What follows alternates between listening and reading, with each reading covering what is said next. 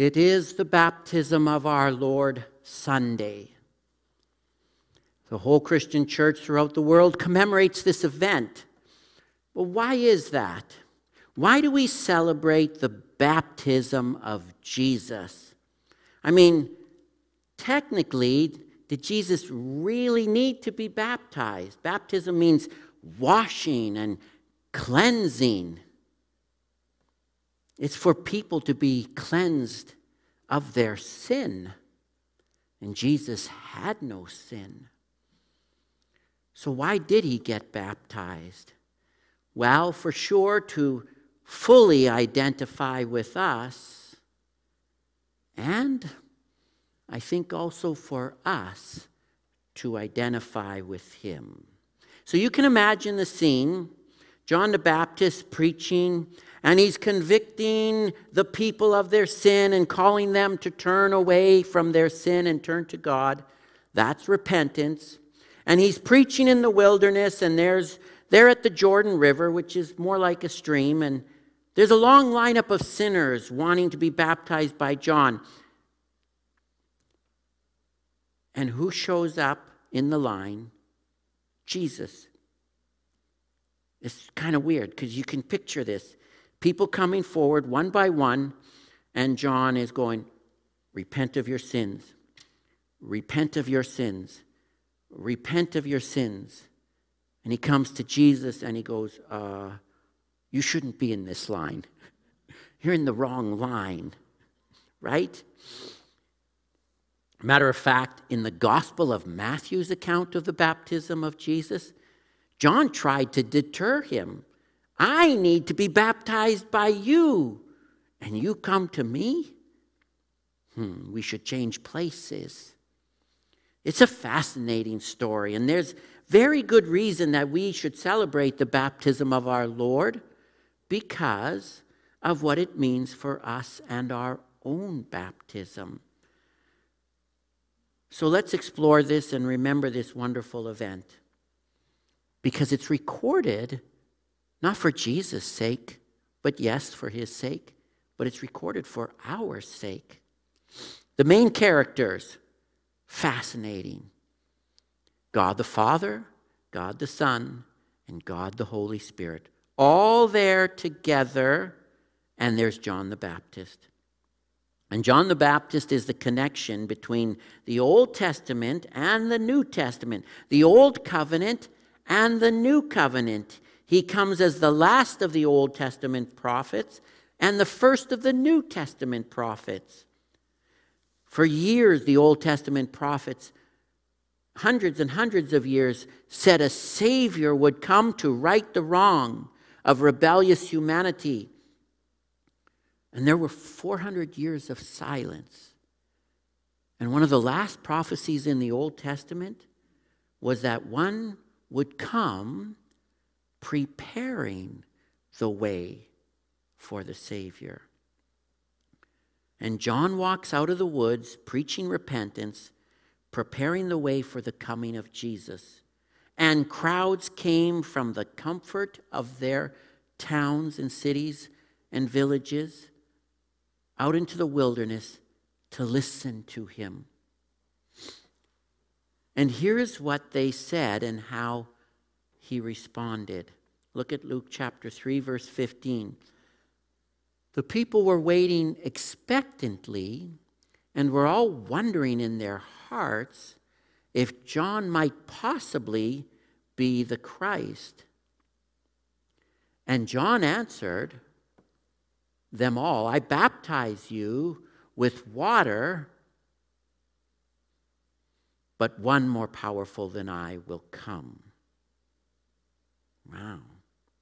So everyone's around John. This guy has crowds coming out to hear him in the middle of nowhere. He's the number one on iTunes. Everybody wants to be his friend on Facebook. They've got his head on T-shirts with the word hope.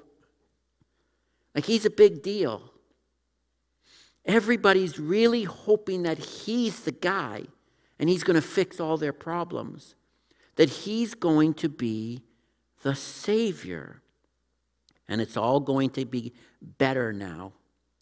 And crowds come out, and John, and you got to take a look at John.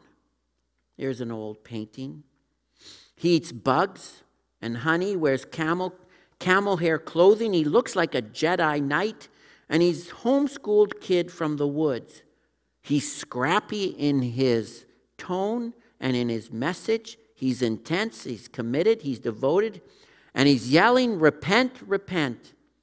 And the crowds come out, and they're all discussing, is this the one we've been waiting for? Since Adam and Eve sinned, God promised that a male child would be coming to crush Satan's and to redeem sinners. Is he the one? And what does John do? He points them to Jesus. And he says, number one, Jesus is greater than he. Number two, Jesus' baptism is greater than his. At the end of verse 16, he says, he will baptize you with the Holy Spirit and with fire. And the big idea is John is saying, I can call you to repent of the things you do. Like I can work on the outside of you, but one is coming who will be able to work on the inside. I can baptize you externally, but he's coming to send the Holy Spirit. One who can work on the internal. And in a way, that's what we have in Christian baptism. The Holy Spirit working on, calling us to repentance, not just changing our outward, but also our inward. And it's the Holy Spirit who makes us Christian. The Holy Spirit regenerates us, causes us to be born again, gives us conviction of sin, gives us love for Jesus. The Bible says no one can say Jesus is Lord but by the Holy Spirit. He seals us for our salvation. He guarantees our inheritance with God. He gifts us for ministry. He sanctifies and matures us. He empowers us. To be a Christian is to receive the gift of the indwelling presence and power of the Holy Spirit. You can go to church, you can read your Bible, you can pray. You can look externally religious, but if you don't have the Spirit, you're not born again. You're not saved. John says, I'm preparing you for him. He's so much greater than I. He's the only one who can really change you and save you. Take out the heart of stone and give you a heart of flesh. Take out the rebellion and give you submission and obedience. He's the only one who can do that. You need to wait for Jesus. I'm not he. So Jesus is greater than John. Jesus' baptism is greater than John's. And we get a hint here. Jesus' judgment is greater than John's.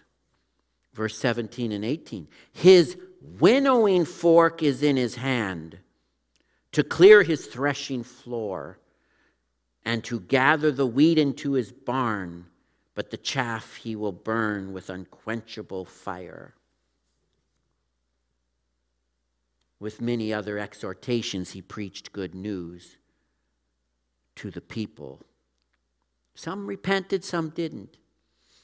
But here's the question. How is preaching that Jesus is the judge, how is that good news?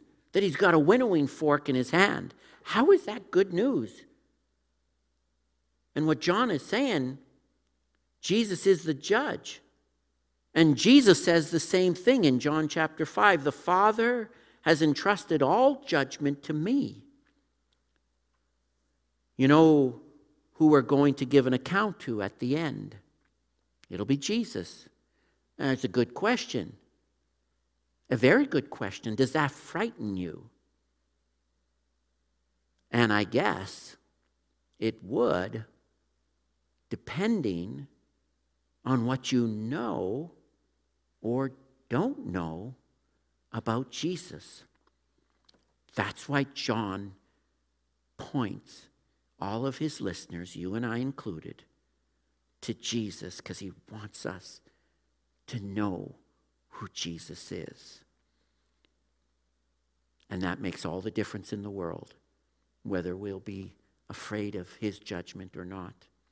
It's interesting today, that word judge. We cringe. Matter of fact, some people, as soon as they hear the word judge, they stop listening. We don't like it when others judge us.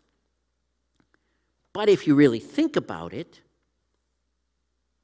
we all judge the actions of others all the time.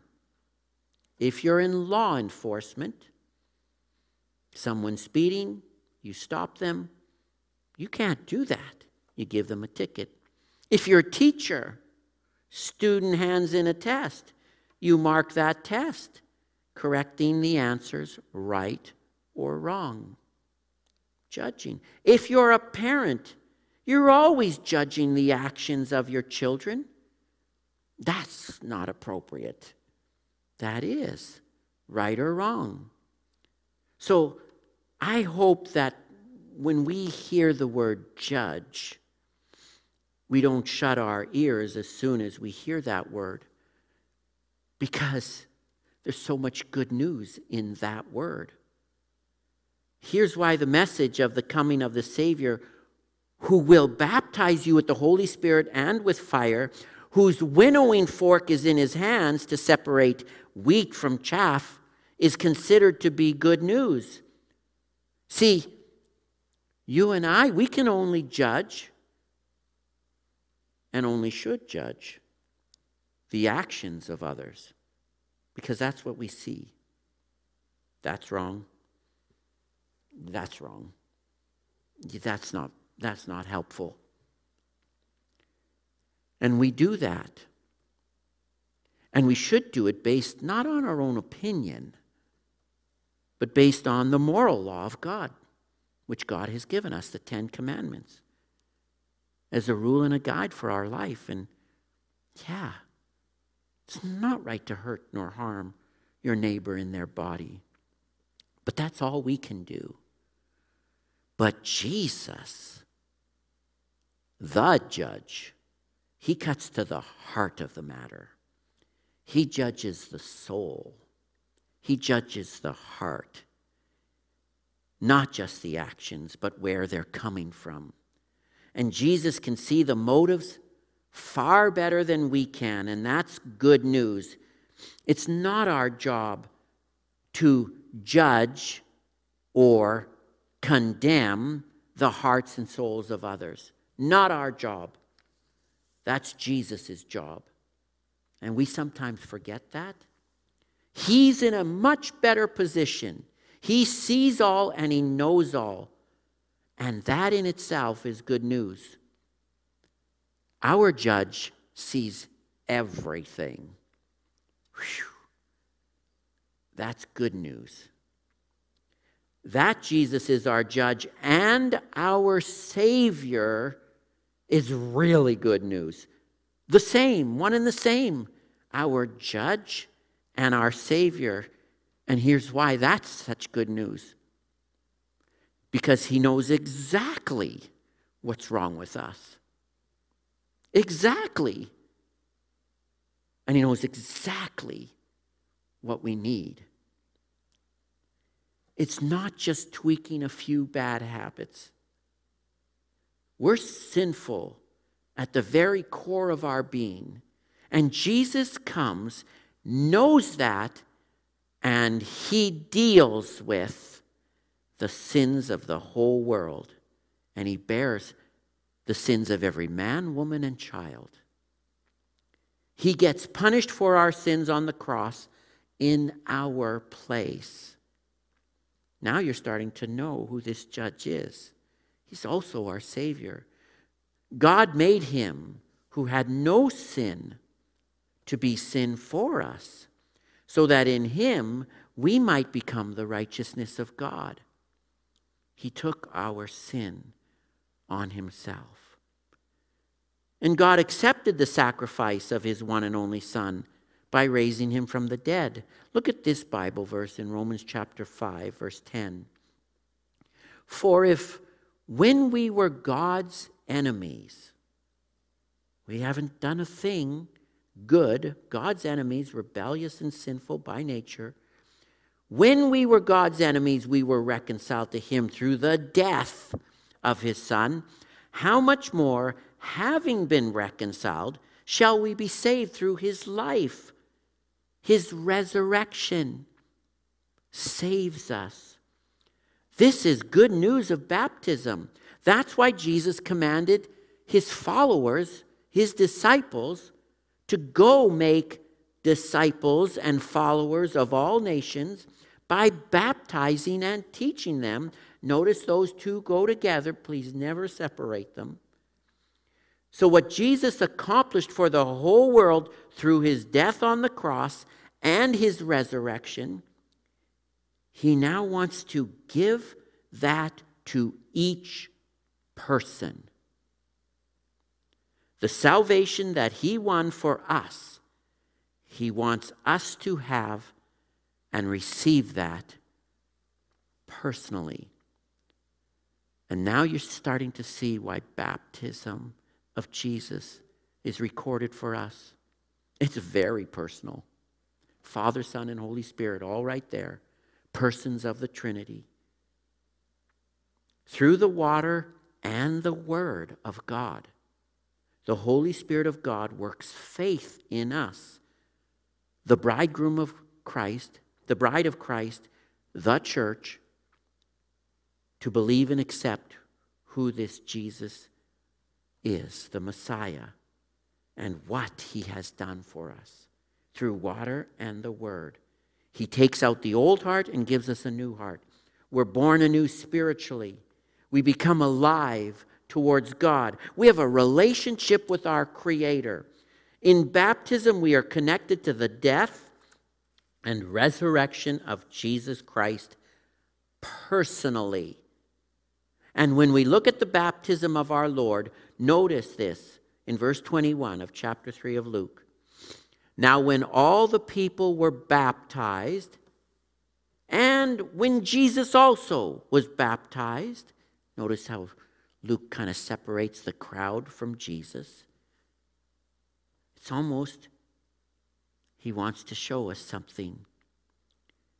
The heavens were opened. The Holy Spirit descends on him in bodily form like a dove, symbol of peace. And the voice of the Father, "You are my beloved Son. With you I am well pleased." Jesus hasn't done anything yet spectacular. And God is well pleased with him. And that gives the motivation and the peace to be able to do what is to come, which is his mission to suffer and die for the sins of the world. Now you know why they put certain Bible readings together on a Sunday. You heard from Romans chapter 6, all about baptism, but in Isaiah 43, how personal is this? But now, this is what the Lord says. He who created you, O Jacob, he who formed you, O Israel, fear not, for I have redeemed you. I have summoned you by name. You are mine. Exactly what God does for us in our baptism. Calls us by name and claims us as his very own. Every time we see a baptism, we're reminded of that. It's personal. God loves me. I know God loves the world, but baptism says God loves me. He has made me his child. He has commissioned me, just like he did Jesus. He has commissioned me to live out my life in faith, faithful devotion to my heavenly Father's will. He has given me his word and the Spirit of God working through the word to teach me all that I need to know about the God who loves me, who is with me, who comforts me, and who uplifts me. You see, when we know who and whose we are, then we know what we should do and how we should live.